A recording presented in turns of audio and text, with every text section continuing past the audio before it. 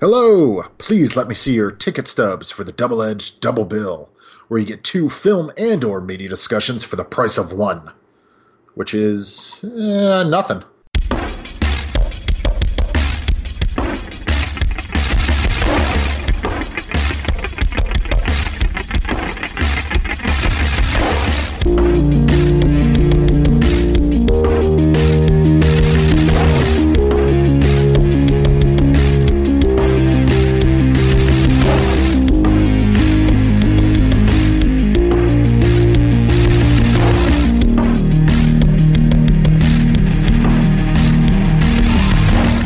Each week, Adam Thomas and Thomas Mariani will come to the table to randomly select the yin and yang of a double feature.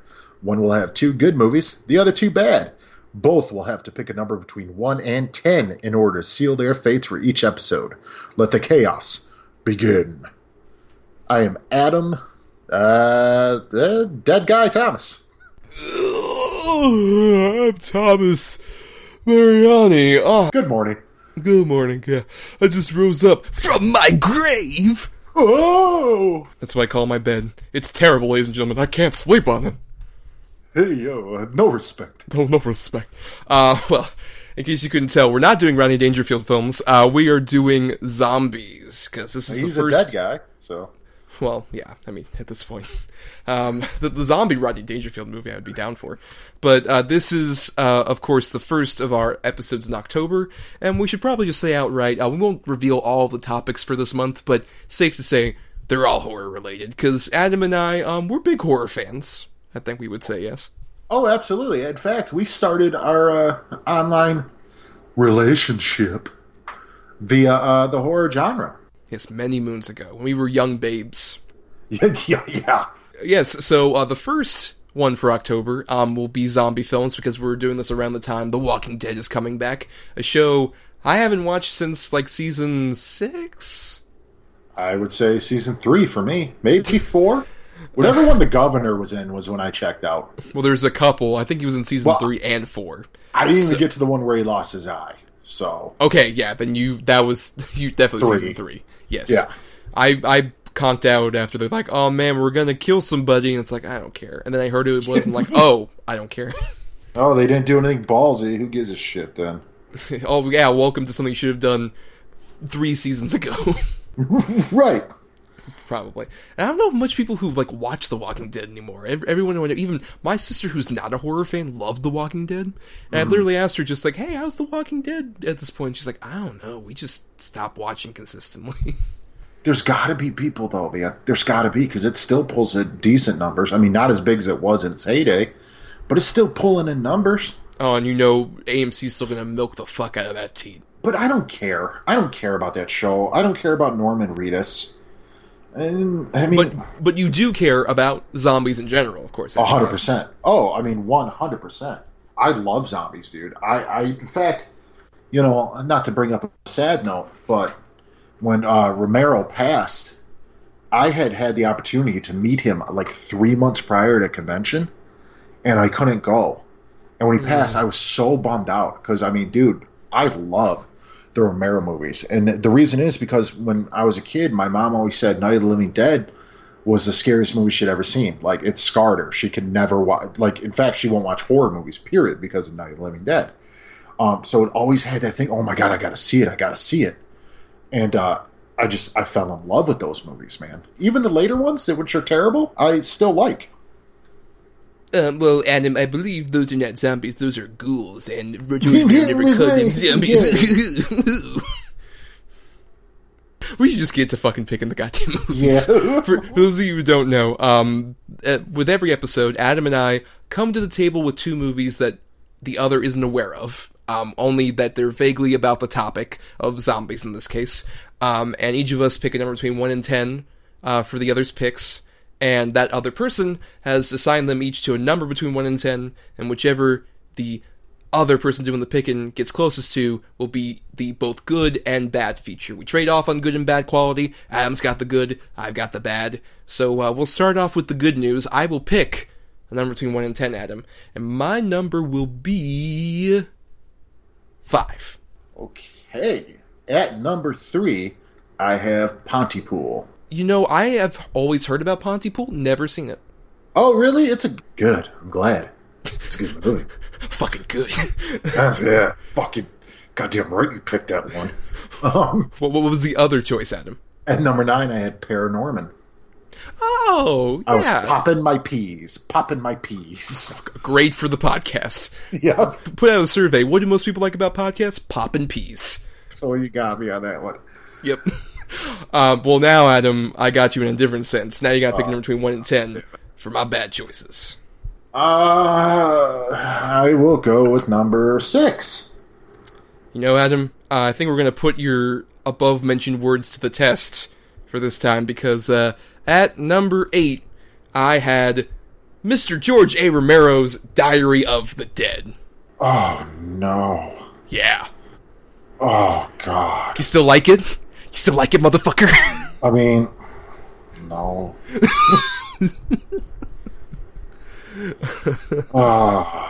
What was... fuck. You're so defeated. It's so great. Well, I purposely didn't pick Romero, and sure as shit I get a Romero movie. Yeah, the bad one. Maybe the worst one. We'll put that to the test. But at number 3, I had World War Z. Which is pretty bad. Yeah, I'm glad we got Diary over World War Z. There's a lot more to talk about with Diary. Yeah, World War Z is just a bore fest. Though I am still, if it ever happens, I'm still not convinced it will. But God help me. Fincher one? If Fincher fucking actually does that sequel, I'm so deadly curious to see what the fuck he does. That's the craziest idea to me. Mm-hmm. But, I mean, it's never going to happen, dude. I highly doubt that's going to come to fruition. If it does, then, I mean, I'll see it when it comes on Netflix, because I'm not going to the show to see it. I'll tell you that right now. Enough of us dragging our legs across this episode. We've got a double feature to watch, Adam, and we'll be right back, shambling to our mics right after this. Shit. Fucking wake up. They're pulling 2 people out of a van! Oh my God! They're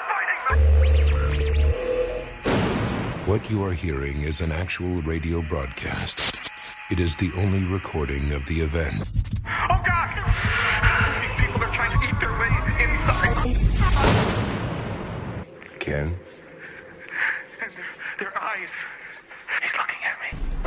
Please avoid contact with family members for greater safety. Do not translate this message. Not translate. Just listen to me.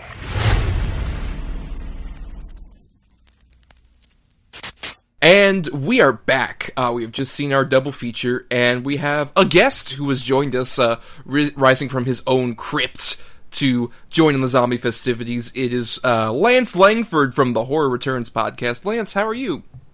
All right. Doing great, guys. Thanks for having me on. So, Lance, obviously you're from the Horror Returns podcast. You're a fan of horror in general. Would you say the zombie subgenre is one of your favorites? Yeah, oh, absolutely, especially the early stuff. Some of it's gone a little off the rail, but I guess we'll get into that later. Yeah, I've been a fan of the zombie genre since Night of the Living Dead and forward. Of course, yeah, we should probably mention that, like, zombie, as we traditionally know it, was pretty much invented by Night of the Living Dead. Earlier versions had, like, voodoo zombies, something like I Walk with a Zombie with Bela Lugosi had that version of it, but the ghouls that Romero created are basically what most people have done as zombies for the last 50 years now. Yes, although The Serpent and the Rainbow is actually, I think, a very underrated movie. That's actually one of my early favorites. I will concur with that, and that's more of the voodoo zombie as well. I agree, and also to harken back to our last episode, one of Wes Craven's better movies.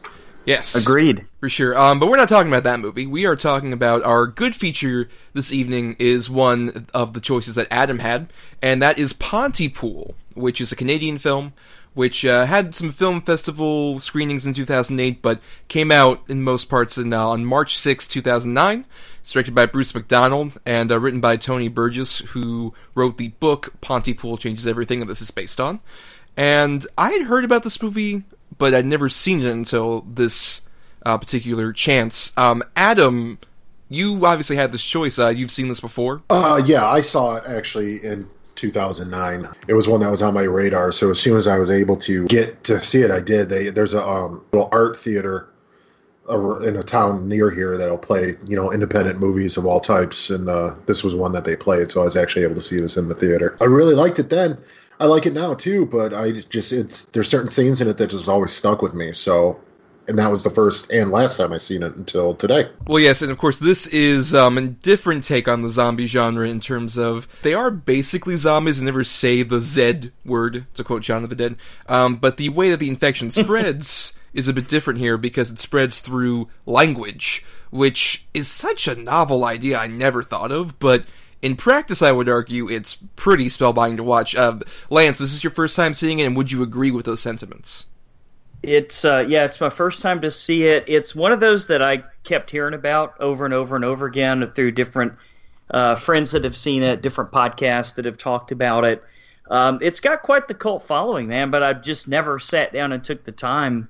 So I'm glad you guys picked this one, because it was always on my radar. Yeah, I had a similar thing, too, where I've heard about it for now nearly a decade, and I just never got the chance to watch it. For those who don't know, it's the story of a bunch of Canadian broadcasters inside of a radio station during a huge blizzard that's going on, and there's some sort of weird thing that's traveling through people. We see a brief amount of it outside, but it mostly takes place inside the radio station, where we mainly follow Grant Mazzy, played by Stephen McHatey, who is sort of a radio shock jock type, and his producer and sound engineer that are also in there, and things are going on outside, and we mostly hear about it through their high in the sky guy, Ken, as well as some other people who come in. There's a doctor that comes in at one point.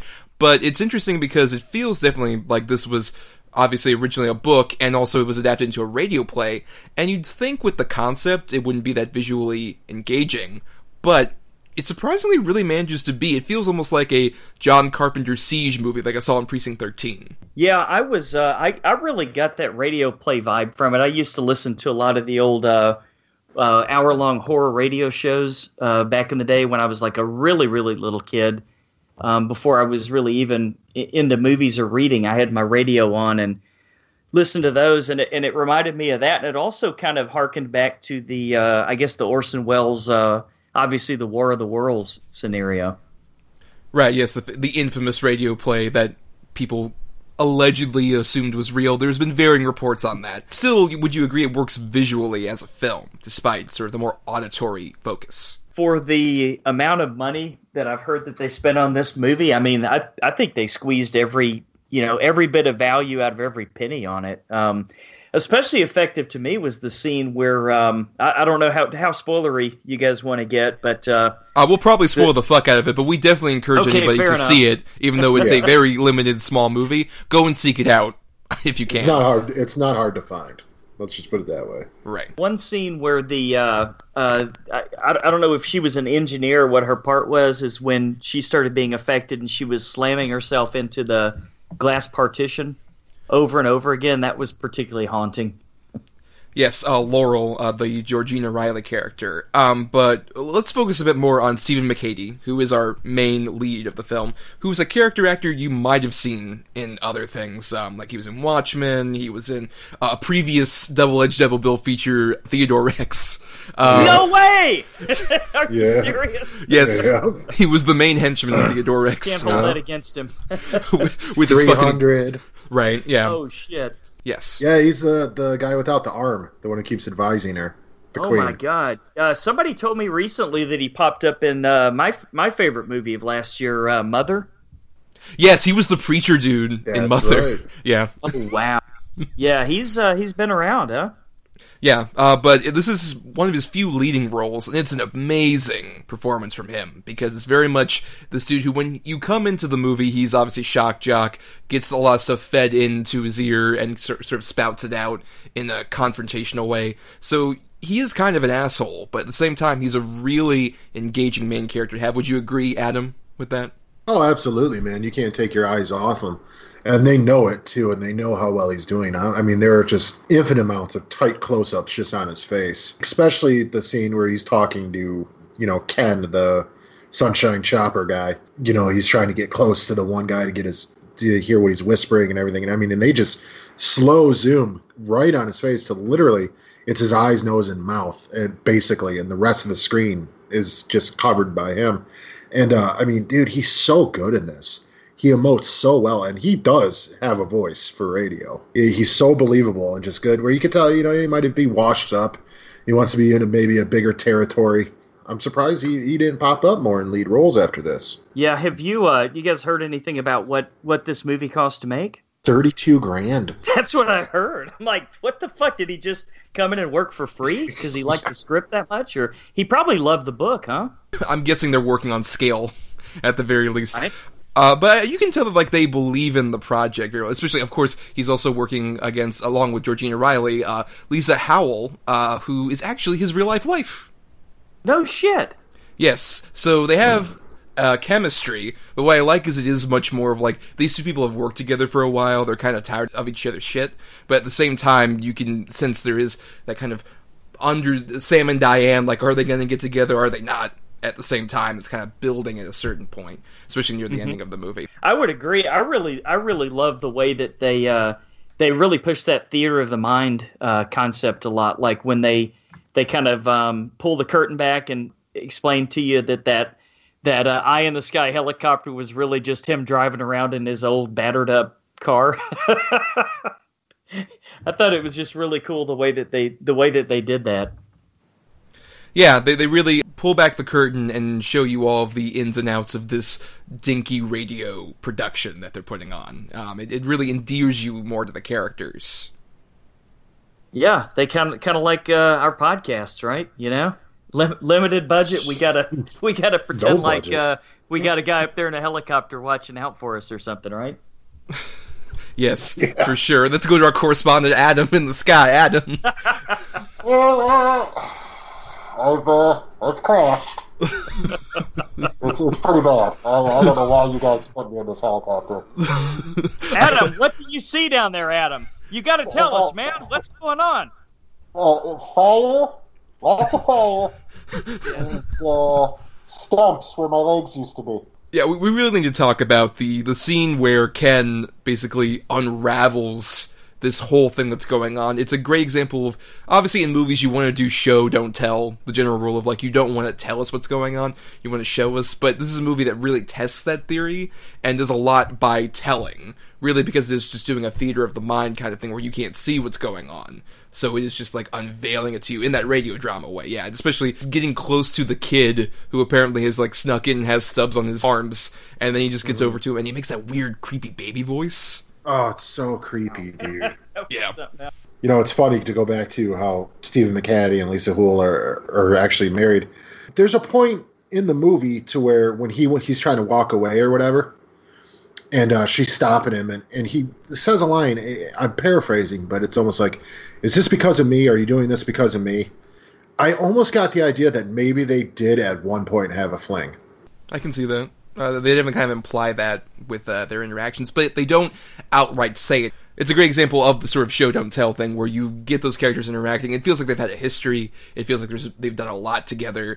And even from the moment that obviously they are introduced in the film, and it's just like going through the motions, doing their usual thing, waking up early, going on the radio, doing stuff like... Can we talk about what the fuck was like the music group that came in? I'm still not quite Lawrence sure of what. Arabia or whatever. Yeah, like a modern Lawrence of Arabia. Yeah, I'm not sure. I'm not sure why everyone's in brown face even either. Oh, I know. The one guy does like the stereotypical Israeli or Arab scream at the end and fires off his gun. Oh wow. Mm-hmm. Oh, it was so racist. It does help that we have Stephen McHattie the whole time just on his phone. Like, you hear that? You hear it? Mm-hmm. Fuck you, dude. Fuck you, dude. You're making me do this. I guess it was all taking place during a blizzard. Did they ever refer to whether it was like, you know, near like Christmas time or any holiday or anything like that? I mean, they say it's winter, and obviously it's Canada, so it's gonna be still in a shit It's time. Valentine's Day. Oh, that's right. It is Valentine's Which she's on with her You're right. daughter. Yeah, she says it's Okay. not your birthday, it's Valentine's Day. Right. That's another great scene where she just basically just hears over the phone her kids being infected. Really great showcase for her, especially as an actress. It's not depressing at all. No. This is the feel-good zombie movie of the year. Feel-good movie of the year for me. Not the least bit fucked up. No.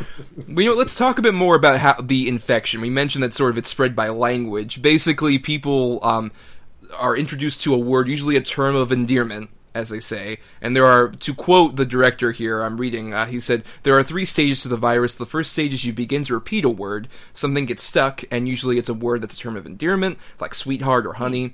The second stage is your language becomes scrambled and you can't express yourself properly. The third stage is that you become so distraught at your condition that the only way out of the situation you feel, as an infected person, is to try and chew your way through the mouth of another person. Which, Fuck. yeah, I mean... It's a fucked up way of describing it, and I think that comes through in the movie, because it's definitely a bit weird and confusing at the beginning of it, but as things go along, it's such a cool way of spreading the zombie virus in a way that isn't, we're biting each other, we're dying and then coming back. It's just this thing of, like, it's attacking us at something that, you know, you figure would be like an escape, something that you can do during the zombie apocalypse is talk to each other, but wait, you can't. Because if you say the wrong word, you get fucking infected. Right, and I do like that they throw in there if they don't find another victim to spread the words, then they literally just die. Because that's what happens to their whatever she is, their tech. She doesn't find anybody to spread the virus to, even through language, so she eventually just vomits up her innards and dies. Jesus Christ. Just starts destroying herself, huh? Yeah, it was pretty intense. But, yeah, that, you know, if I did have any problem with the movie, it's that I do like the idea of language spreading this virus out of nowhere, but there is little to no explanation as to even how it might have started, which it doesn't make any sense. I mean, it had to have started somewhere. Did it have something to do with Dr. Mendez? Like, was it something that was going on, like he was maybe doing experiments with drugs and using different types of language or something like that? I kind of got the feeling that might have been the case. Well, here's a thought. Wouldn't it be just really lame if they actually explained that? Kind of, but at the same time, you could see, because I have, you know, talked to other people who've seen this movie and stuff, and they find it almost kind of laughable, too. So it can go one of two ways. Mm-hmm. To where, with no explanation, like, well, that's fucking silly. It just through words. Or it's like, holy shit, you know, just to think of that, you know, something you're saying now could turn anyone to a ravenous killer. I almost sort of interpret it as, it's like, oh god, what's that thing called? The Splinter Cell? Right? It's the thing where, like, you say a trigger word and somebody just, like, enacts, like, what you want them to do. Like a Manchurian Candidate type like of a Manchurian kind of, honestly. That's what I kind of like about the idea, is it's almost as if something we didn't quite discover until, because language has developed so much over the course of so long, especially the English language has developed as such a completely different thing than when obviously we started, you know, centuries and centuries ago with the English language, that I like the idea that, like, language can evolve to a point where it almost becomes, like, sentient and starts destroying people. I love that as a concept. It might not be the most real-world grounded idea, but I think it works just as a way of, you know, just representing how we as a culture have developed for so long that eventually our own words come back to bite us. That's interesting. Wow, I hadn't even really given it that much thought. That's pretty deep there, Thomas. This is a communications major talking. But what about Lance? Well, how do you feel about this method of becoming the zombies in this film? I think it's definitely very original, you know. And then the fact that it's that what starts it as terms of endearment of all things. You know, like you guys are saying, what you would think would be the safest words of all to say, you know, the most comforting, is what actually puts you in the most danger. I've never seen any. I mean, obviously, there's shitloads of outbreak movies, and some of them you could say, yeah, well, that's definitely the zombie motif, and some of them you would say, that's nothing like zombies. That's not a zombie movie. That's just an infection movie. But yeah, totally different type of outbreak. I'll tell you this: I'm definitely interested enough to read the book now. I'm definitely curious to see how much more detail he went into, and I'm really curious how much Burgess changed the storyline from the book to the film, because it's not a really long movie. Was it only like an hour and a half or something like that? Roughly, yeah. And I don't know how long the book is, but you know, it's. I'm curious. I'm actually gonna purchase the book and read it now. I mean.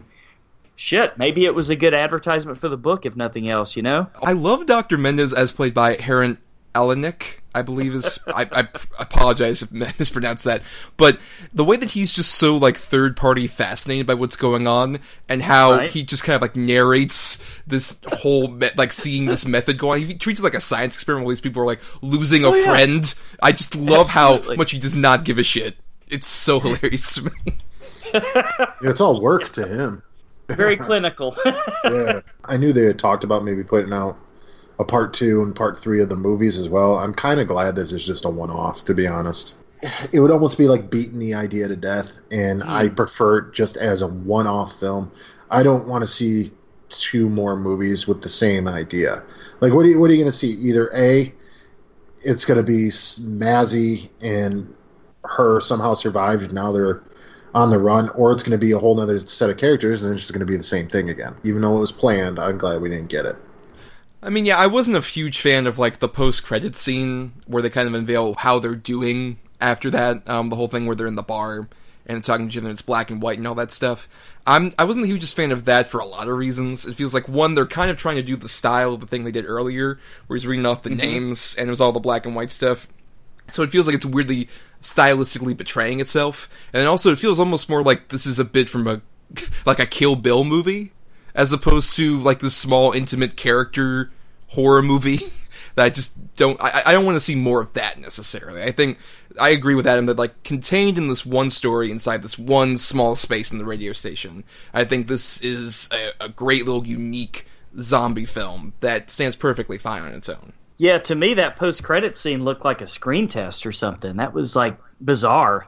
It just did not... You're absolutely right. It did not fit in with the pace of the film at all. Well, apparently that was, like, directly after sort of the scene with the bombs going off, but people found it confusing, so they just put it as a tag. And I would kind of prefer that. It's one of those rare post-credit scenes where, like, don't stick around for it. There's no Thor hammer here. You don't need to stick around for this post-credit scene. I want to go back to some of the stuff they do with, like, the language, and especially I love how the sort of defeatist attitude they try and do later on, where they have this weird, almost like Lewis Carroll style thing, where they're like, let's make language not make sense so that we can, like, survive.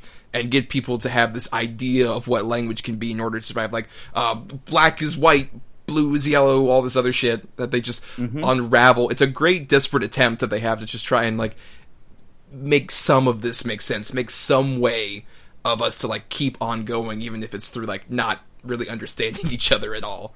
I just love that it's, like, it's literally, we need to survive by not comprehending anything. Yeah, wow, that was a trip. That was probably the craziest part of the movie. That was, you mentioned Lewis Carroll, kind of like a Jabberwocky type feel. I think that part hit me the hardest when they started doing that. I'm like, well, fuck, what's going to happen now? You know, without being able to communicate, society's going to break down one way or the other. You know, it's either going to break down by using these foreboding words that are going to, you know, turn you into a ravenous zombie, or it's going to break down like the Tower of Babel, where nobody knows how to communicate with each other anymore. Which, of course, is helped by the fact that everything's crumbling at that point, which shout out to the sound design team, who also did an amazing job of making every sound count. Absolutely. I just love the idea that even though, you know, he has no idea how he did it, he has no idea what he's doing, he's got the basic ideas that by quickly changing the definition of some of these words in your own mind can, you know, either bring you back or stop it. And he says, the hell with it, and goes on the radio. Fuck now, it. Fuck it, we gotta try. And the thing is, he's just spouting off all these words, has no idea which one of these words could be a trigger. No idea. What if one of the words that he changes it to is the trigger? You know what I mean? It's just, I love that, just balls to the wall, gotta go for it, you know? Like Thomas says, when everything's even just crumbling and crashing and exploding around him, and he's still just screaming into the microphone. And I love how they lead to that in terms of, he says that whole thing about, like, there was a point where a word would just get stuck in my head as a kid, and I would just say it over and over again until it didn't make any sense. That's a very relatable thing. I remember doing that all the time as a child, just repeating a word ad nauseum, and then at a certain point it's like, what does this even mean anymore? It's a weird way that we as humans actually drive ourselves mad at a young age. It's just to literally make a word not make sense by repeating it constantly. Yeah, that's a pretty cool callback, man. I think everybody did that as a kid, right? Not me. I was fucking normal, losers. I didn't do that shit. I was busy doing marijuanas. Are you guys familiar at all with the band King Crimson? I've heard the name. I don't know as familiar with the music or not, but I'm aware. Yeah, they're making a little bit of a comeback. They were a pretty big progressive rock band in the 70s, but they did a lot of playing with words like that. Like there's one song where he just goes, "I repeat myself when under stress. I repeat myself when under stress. I repeat my," and he just says it over and over again until it's kind of nonsense. And then they have a song called Animal Talk, where it just starts out, he starts out saying all these words that start with A that have no correlation to each other, and then these B words. And then by the time he gets like 4 or 5 letters into the alphabet, he just kind of forgets what he's saying. I don't know, I kind of get that feeling of some of that early King Crimson stuff. Well, especially with my favorite in this movie, which is Sidney Breyer is alive. Sidney Breyer is alive. I know, just how the way he said it, how even just sinister sounding he even said it. It just came across. Yeah, no, dude, can we just, again, address it, how good his voice is? Oh, yeah, it's amazing. Yeah. I would listen to the Stephen McCady podcast. I would definitely. Yeah, man, absolutely. It'd be amazing. What if it's just him telling dick and fart jokes? He could have like the Tobolowsky files that Stephen Tobolowsky does. I would like that with him. Just him talking about working on like this. Can we imagine, Adam, the stories he could tell about Theodore Rex? How many great stories he could tell in that voice? Yeah, man. That and early Seinfeld and everything else. So he was on that show quite a bit too. He was. Yeah. Wow, this guy gets around. Before we close out, I wanted to ask Lance, as the horror person, are there any other big horror moments we might not have mentioned? You know what? Quite frankly, a lot of the horror in this movie was more in what you didn't see, and I thought it was really cool. Like, I was talking about when we found out that the eye in the sky was really just driving a battered car around. Mm-hmm. It's like I could visualize that so well when they described that, and then just thinking about as he was describing what he was seeing going on with the fires and everything, it was just your mind plays tricks on you, and that's what I love about podcasts, and that's what I love about radio drama. You can kind of fill in the blanks there, and sometimes that's a lot more scary than taking a bunch of fucking CGI and throwing it at you. One little CGI monster and fire and all this crap right after we're not into the next movie yet. Hold on. But yeah, no, I think a lot of what they don't show you scares the fuck out of you a lot more than what they do sometimes. I mean, I agree, and also just like with the power of sort of that descriptive stuff, I gotta say, the moment, it's weird, in this horror movie, the only moment that literally made me pause in this whole movie is after Ken dies, and Stephen McCady just says to Lisa Bloud, just like, he was a friend of yours, right? And he's like, Ken was a pedophile. And I'm like, that was fucking crazy. That was so crazy. I literally had to pause like, whoa, wait, we're doing this now? What? Oh, yeah, they went for it. That whole scene, man. That whole scene where he's talking to Ken, and then all of a sudden Ken starts to repeat himself and everything, and he's like, goodbye, Ken, if you can still hear me, and hangs up. And then when it goes into that, you're like, wait a minute, what the fuck? Yeah, I mean, he might not have been. We just knew not to let our kids around him. Oh, God. It's literally like the way you said, just like, oh, God. Like you're relieved, and then, oh. I've known him for 17 years. God, that was the worst bit I could have ever done. Jesus Christ. That was her obituary for him. You're like, holy fucking hell. When it comes to pedophilia rumors, where there's smoke, there's probably usually fire, right? So keep the kids away. Fire and people coming out of the building. Because that's the thing, is like, we're endeared to Ken because he's just like this guy who we only hear the voice of, but he's in the middle of all the chaos. He's unveiling all this to us. We're kind of subconsciously like, I don't even know Ken that well, but Ken, get the fuck out of there. And then it's like, well, I guess Ken's gone. It's sad. Wait, he was a pedophile? I know. Good riddance. Fuck him. Oh, it's a great example of how this movie just like sets you up and then just knocks you down hard in the best way. Bit him in the dick. For sure. On that note, let's go into our final thoughts. Lance, as our guest, what were your final thoughts on Pontypool? It's super original, man. I'm glad I finally saw it. I always like a new twist on the zombie mythos, and yeah, man, this one delivered. Adam? Yeah, I just, I appreciate it especially because it's something new. It hasn't been done before, and it hasn't been done since, and it's just, especially the performances. I mean, this movie's just full of great performances, and in an era, especially around this time, when it's just zombie movie after zombie movie after zombie movie, for something fresh and original come out in the midst of all that just shit, that it's just that alone, it holds a special place for me, especially seeing it on the big screen. And I think this is one that needs to be discovered by more people. Well, yeah, especially because this feels like it came out in 2009 in terms of wider release, and that was just right before the zombie boom happened, really, with like when Walking Dead premiered in like 2010. That's when we had like our big boom back of zombies, and everyone was like doing their zombies all over again. Obviously, people have been consistently doing zombie movies, but in terms of bigger mainstream success, that was like the moment it started right back up with Walking Dead coming back onto the screens. And I almost wish this movie had come out just a couple of years later, so it could have gotten a bit more of that push and rode that wave a bit. Because I agree that I think it is one of the more unique zombie movies out there. It's got a great cast, it makes a lot with a small budget, and like I said, it presents a completely different way for the zombie infection to take place, which may not make a lot of real-world sense, but I think is an interesting metaphor for just how we use language as a people, which obviously zombie movies are about. Sort of everything breaks down amongst humanity. We're going to talk about somebody in a second who did that a lot in his movies. But yeah, I think this is a great way of showcasing that. And like we said, even though we spoiled the movie pretty much, if you have not seen it, we definitely recommend seek it out, and maybe also seek out the book, which most of us are inclined to do at this point. But as I mentioned, there's another director who kind of started this ball rolling back in 1968.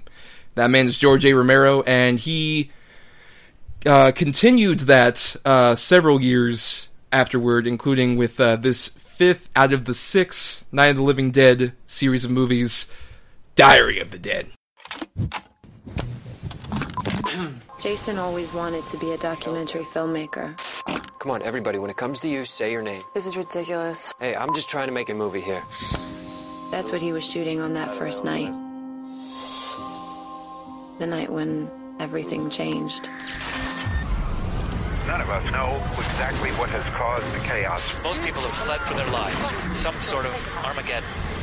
2 news agencies are reporting accounts of the dead returning to life. Are you still shooting? What are you shooting? I don't know, if this turns out to be a big thing, I just want to record it, okay? George A. Romero's Diary of the Dead. If it's not on camera, it's like it never happened, right?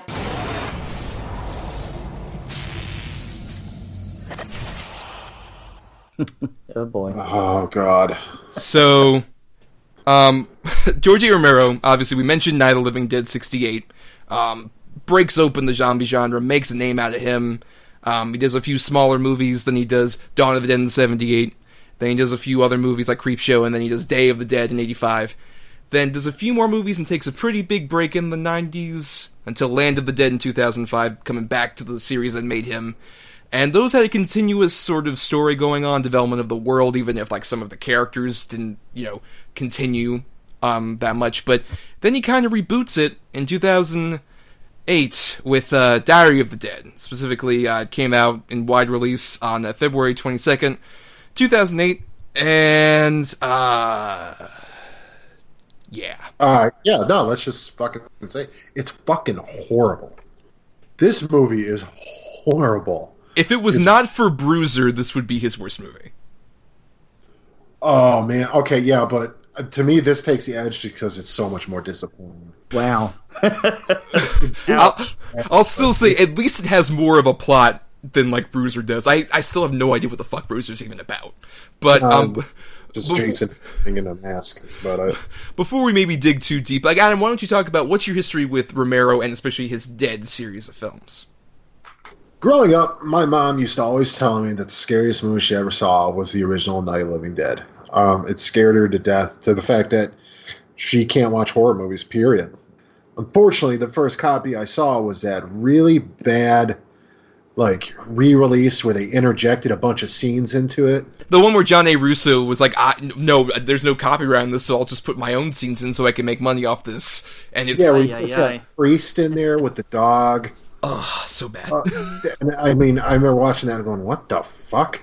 Why, this is not at all what I expected. Mm-hmm. And then I caught the...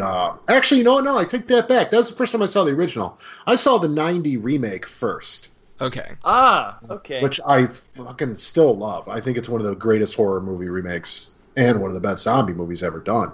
And then I caught Dawn and the Dawn remake, obviously, but I saw Day of the Dead in segments over, years, because it would be on TBS during Halloween time or TNT and things like that. That just made me fall in love with George Romero. So I've just taken everything he's done and watched everything George Romero's put out. George Romero has made, I'd say, 4 good movies. I'll say more than that. But, I'll agree with that. Yeah, more than that. I mean, Creepshow, Night, Dawn, Day. Oh, yeah. And I'd say Land it's fun.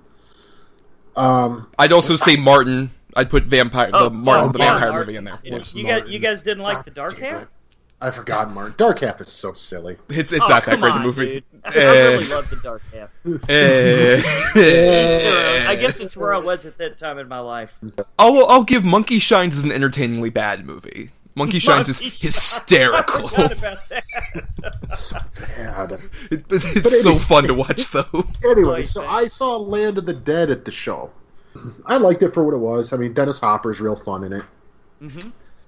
And then this comes coming out, and I'm like, wait a second, this is taking place at the same time Night took place?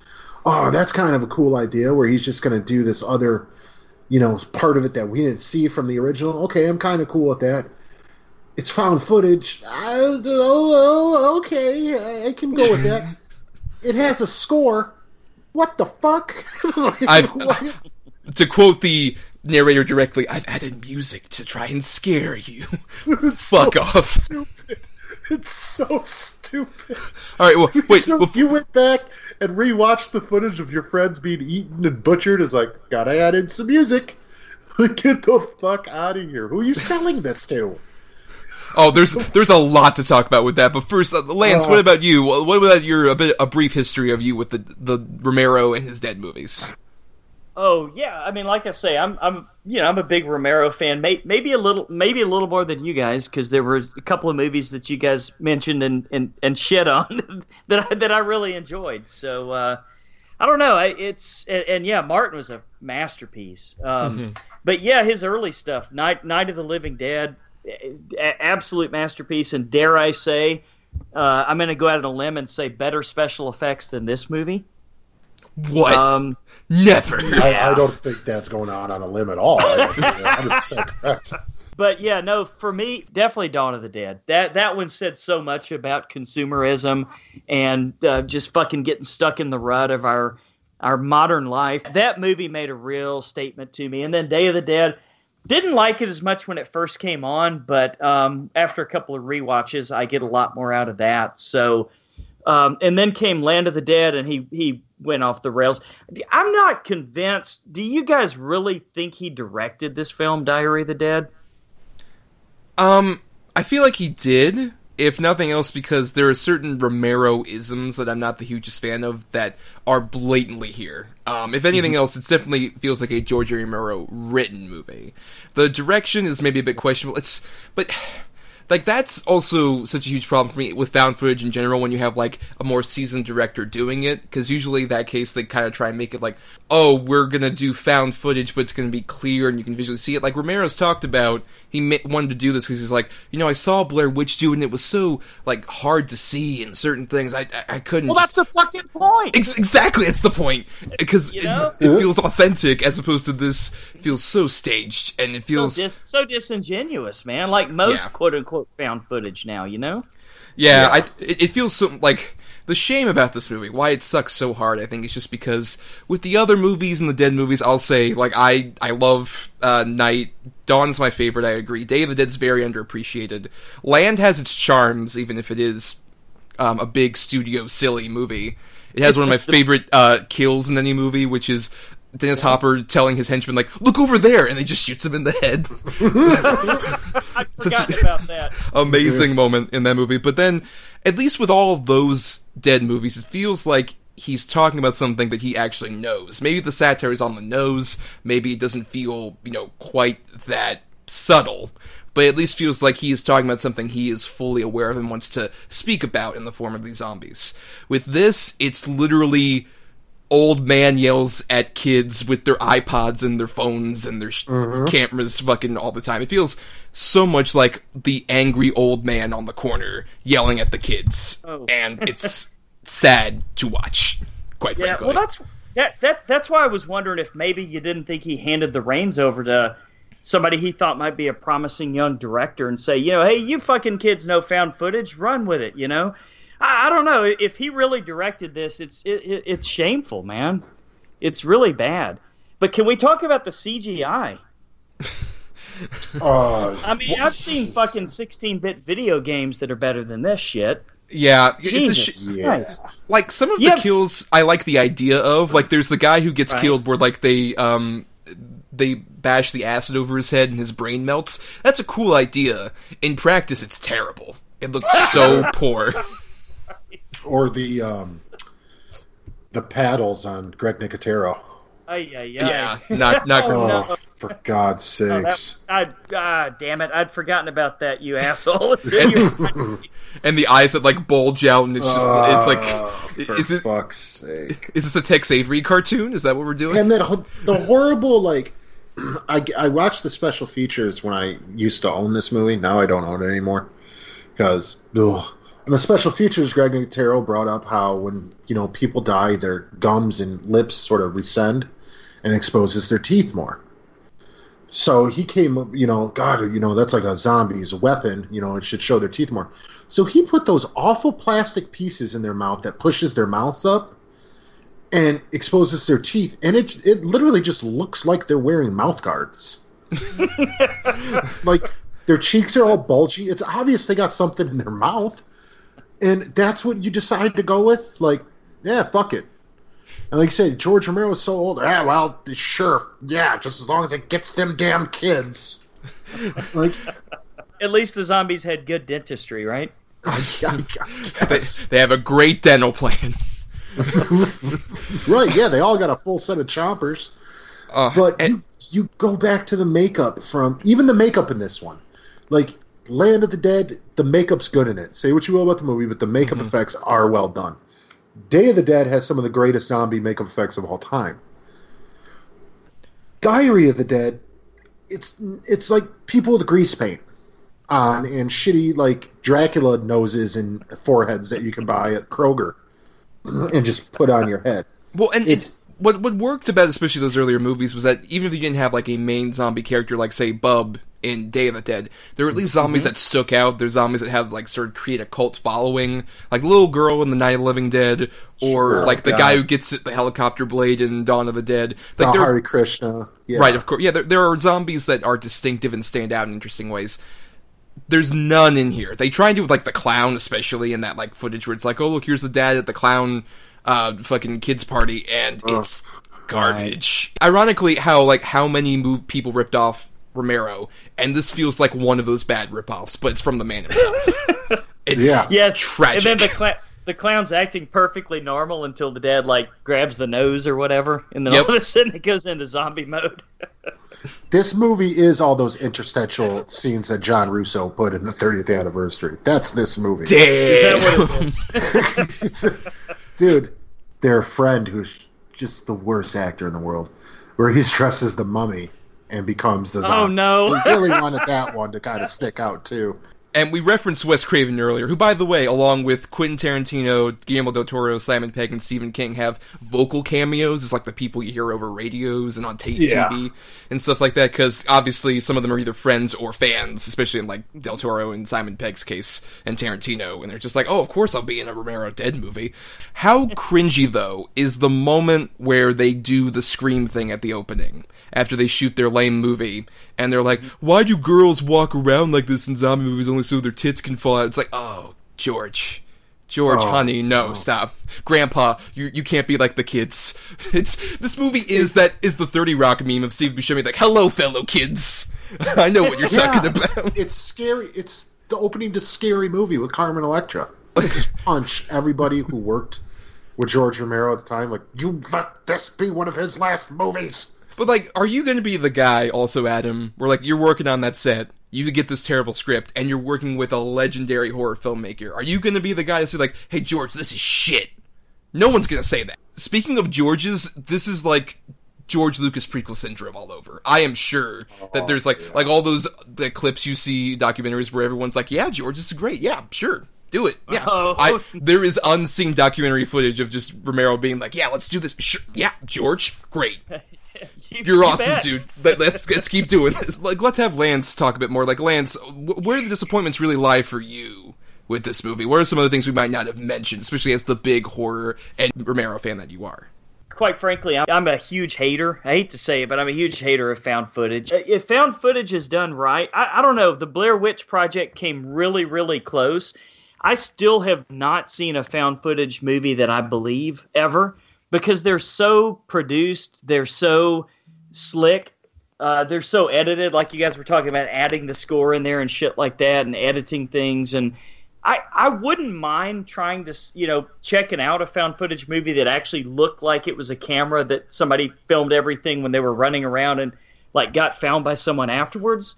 I wouldn't mind that concept. I like the concept. It's never been done for me the right way before. Holy shit, man! When you look at somebody shooting a zombie and it almost looks like it's part of a video game that's like 3 inches to the left of the face of where he shot. It's too much, man. It's just too much. It's like it got rushed through. I really, in my heart, feel like Romero just said, "Here, kids, you guys take over. You guys know what that found footage shit is." I don't want to believe in my heart of hearts that he was responsible for this atrocity. It was just so terrible. And then when they go in and they meet all these fucking gangbangers or whatever they are that have this fucking warehouse with all this shit in it, it's like, I see what you're trying to do here.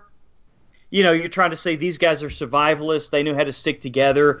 They were street smart. They were street tough. So they knew how to survive this thing and set up this, all these goodies inside the warehouse and have these vans and shit like that. But it just all rang so untrue to me. It was like nothing in this thing for me was believable from the beginning to the end.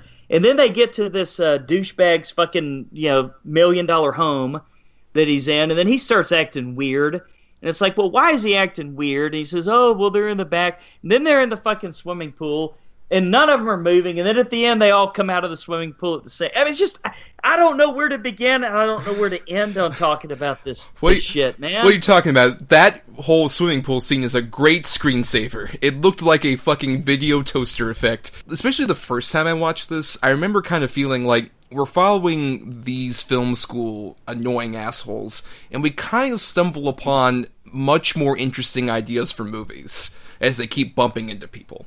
Because, like, I would argue I'd rather see the movie about those guys. Martin Roach plays the stranger guy, who's, like, leading these people who have essentially taken over this, like, very, sort of derelict part of town, and they're sort of like, well, hey, we came in after they ignored us, so we kind of just hid under and we took over. Sounds like a way more interesting movie than following these fucking film school idiots. For me, the big one is when they run into Samuel, the Amish guy. Yep. Which is the best scene in the movie. Like yes, I agree. I would rather have watched a whole movie about Samuel the deaf Amish guy, just using dynamite to kill zombies. That sounds like dynamite. Great idea for a movie that we almost kind of got, I guess, with Survival of the Dead, which we won't talk much about. But yeah, That's kind of where I wanted to go too. When Lance said it's hard for him to believe that Romero did this by himself, and I was going to say, well, watch his next movie. It's very easy to Haven't believe. seen it, and I probably never will, guys. Oh, you are so lucky. I did rewatch it along with Diary. I'll say this much. It is bad. It's definitely one of his worst films. But at least I can kind of get behind some of the ideas once again in Survival. Like, especially Kenneth Walsh, who plays like one of the main feuding guys who He are like steals the movie, yeah. He's great, and I think that concept of just like two feuding families on an island during the zombie apocalypse is kind of an interesting idea. It's basically the Hatfields and McCoys with zombies. Yeah, but it's like two Irish families like arguing with each other. It's not a good movie, but at least there's more of a story I can get behind versus here. It's, once again, we're following just like the worst characters. We haven't talked about our protagonists that much. Right. Like, they are all so awful. Why should we? They're hateable. Dude, yeah, all of them. There's not a single likable one in the bunch. Or an interesting one in the bunch either. Yeah. I did recognize one of them in a way I didn't recognize the first time. The girl who has like the Mary, who has the crucifix the whole time, is Tatiana Maslany of Orphan Black fame. Multiple Emmy-nominated Tatiana Maslany. Clearly just kind of like trying to work with the very limited material she gets. Interesting. Well, I recognize the other one, the one who played Tony, Sean Roberts. He's Wesker in the Resident Evil Yes, movies. he is, and I almost wish he just had the sunglasses and did his bad Wesker accent. Me too. The only one who stood out was the old dude, and what the fuck was he doing there? Was he like a drama teacher or what? Yeah, he was one of their professors. Jesus Christ. They have the one-dimensional sort of traits that feel very reminiscent of Romero, like it's, oh, this guy drinks all the time, and he's a British professor. It feels like he really wanted to get Malcolm McDowell, but he couldn't afford Malcolm McDowell. Which is crazy, because anybody could afford Malcolm McDowell. Shit. That's true, yeah, that's the thing. But I really want to emphasize on Michelle Morgan as Deborah, who is our narrator, and Joshua Close as Jason. They are supposed to be the guys we see the movie through. She narrates all this footage, she's edited all together, she does so much narration, and Jason's the guy who's just like, well, we have to document this, we have to film it, and of course, they have to put it out on the internet, which is the big example where, like, Romero has no idea what the fuck he's talking about, because, spoilers, in a zombie apocalypse, the internet's not gonna last too much longer than the guys who were, like, engineering the internet. When you have to fucking troubleshoot your router when a goddamn storm happens, the zombie apocalypse is gonna completely destroy any chance of the internet surviving. He's able to upload it to MySpace and get 72,000 hits in the zombie apocalypse. Holy shit. So all the zombies were watching it, huh? I mean, clearly, they're just watching cat videos and all this other stuff just like you! Zombie cats!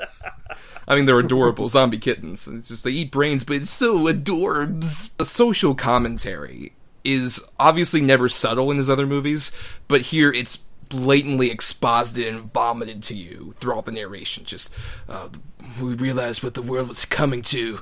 At this point, just everybody was feasting off each other. We didn't know where the humans began and the zombies ended. I wanted to vomit.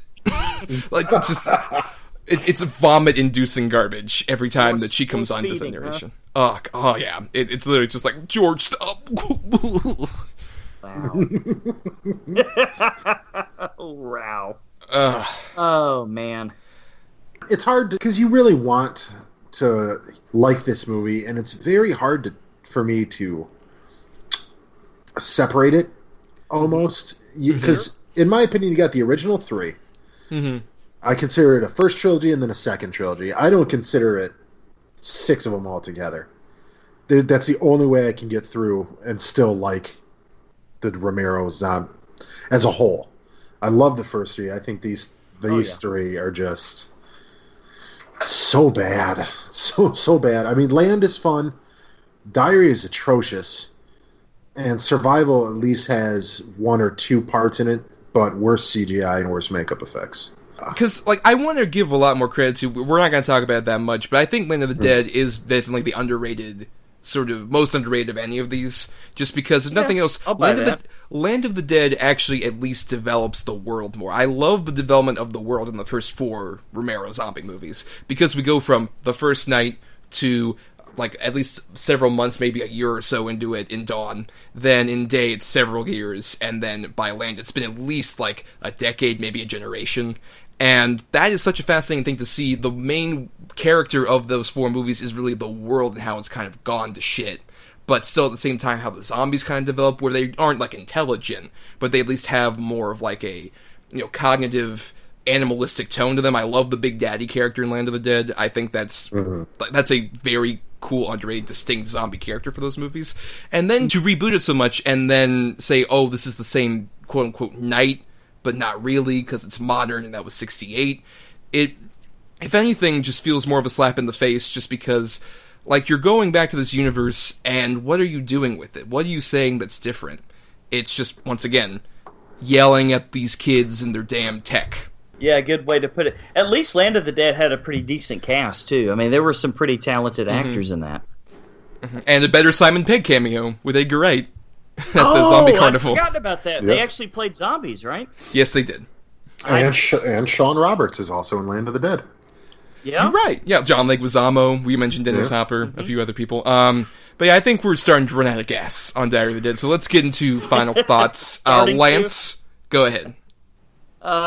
You know what? I had never seen it before. I'll never see it again. I've got no real desire to see Survival now, and I'll stick with my original 3, my OG 3. Adam? There is no reason why this movie should exist.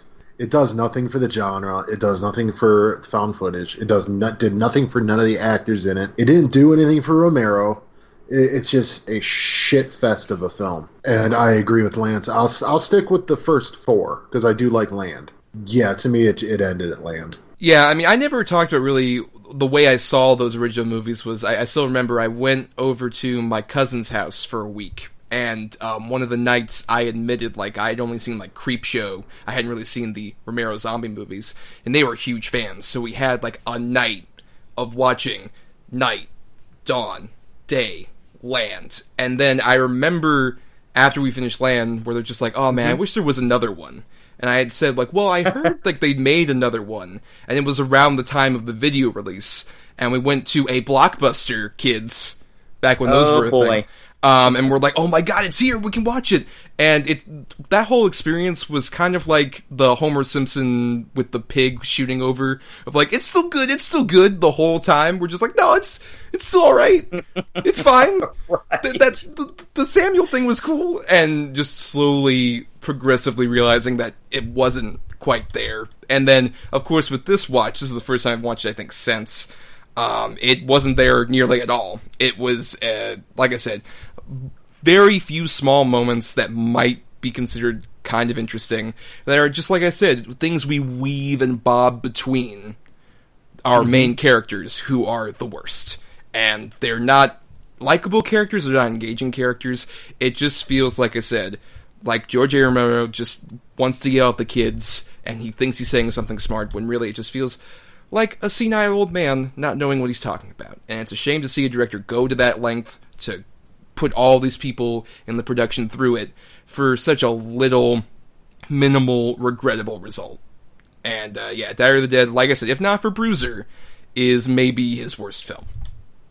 And on that exciting note, that is the end of our discussion about zombie films. Before we go, we have a few bits of feedback to read.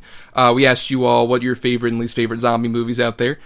James Rodriguez says, Peter Jackson's Brain Dead is equally horrifying, hilarious, and stomach-churning, making for a horror masterpiece. 2008's Day of the Dead remake, though, is a horrendous mess inflicted upon the poor public in garish CG fashion. Watch the new one, James. Oh, God. Oh, I've heard horror stories. I've committed to watching that before the end of the year. Now, the thing is, though, that's the one with Jonathan Shake, right, Thomas? The one from That Thing You Do, yeah. Where he plays a pervy zombie, yeah. Now, the Day of the Dead remake has Nick Cannon and Mina Savari in it, though.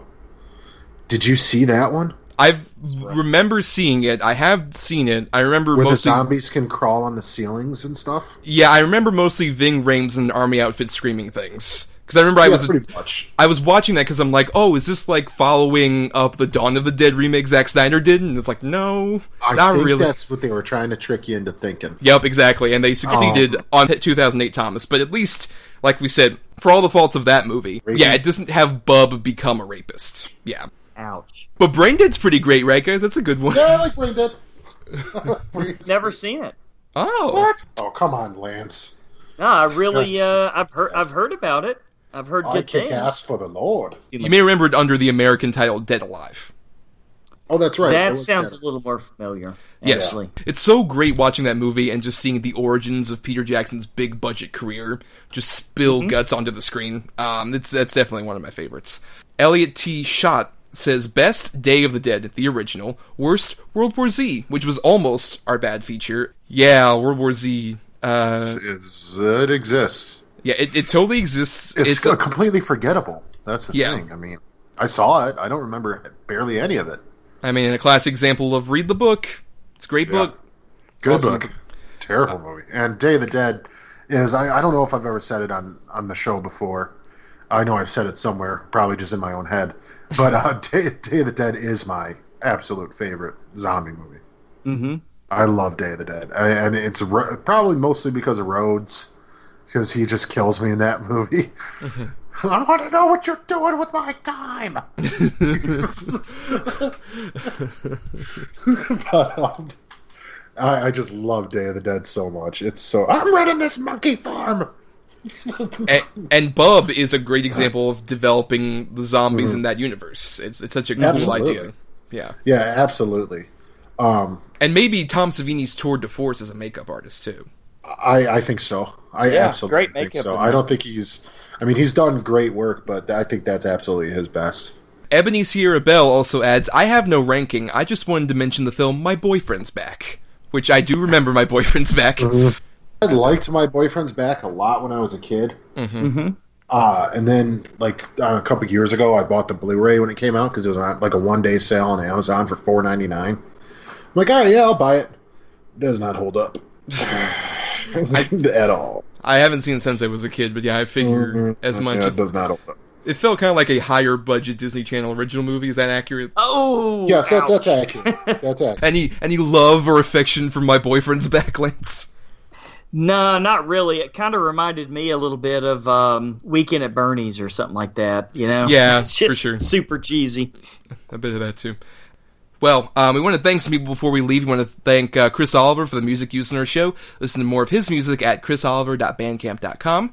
Thanks to Emily Scarda for the art we use on the show. She accepts commissions at Fiverr with 2 R's /EE Scarda. And of course, we want to thank Lance Langford, our guest for the evening. Lance, plug away. What do you got to plug? Man, come on. You know where to find us, dude. The Horror Returns. We're on primarily Podbean, but iTunes and all that stuff as well. And what we're really excited about is if you'll come join our Facebook group. It's go onto Facebook and do a search for The Horror Returns Group, because that's where some of our really good conversations go. A lot of shit talking and a lot of fun on that page. So, and we do have a first episode that we posted today of a new Western show we're doing. Bone Tomahawk and High Noon, right?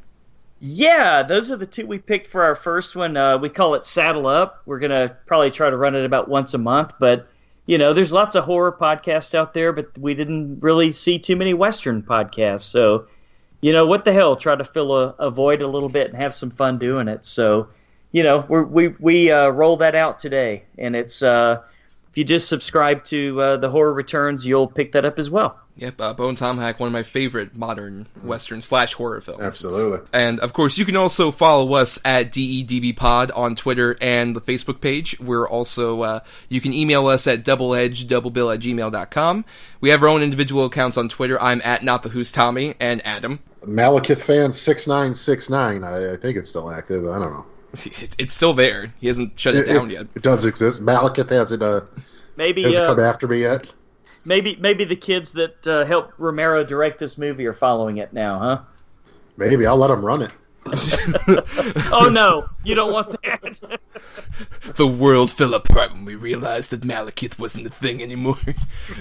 We forgot where the Malekiths end and the people begin. We want you to subscribe to us on iTunes, rate and review us to give the show more visibility. It really helps out if you do that. Yeah, absolutely. Anything. Yes, I don't care. I'll set up a Snapchat. You can send me dong pics. I don't care. Just whatever you want to do. Well, and on that note, we should say that Double-Edged Double Bill is alive. Double-Edged Double Bill is alive. Double-Edged Double Bill is alive. Double-Edged Double Bill is alive. Double-Edged Double Bill is alive. Double-Edged Double Bill is alive. Double-Edged Double Bill is alive. Double-Edged Double Bill is alive. Double-Edged Double Bill is alive. But now it's not. It's over. Good night. Goodbye.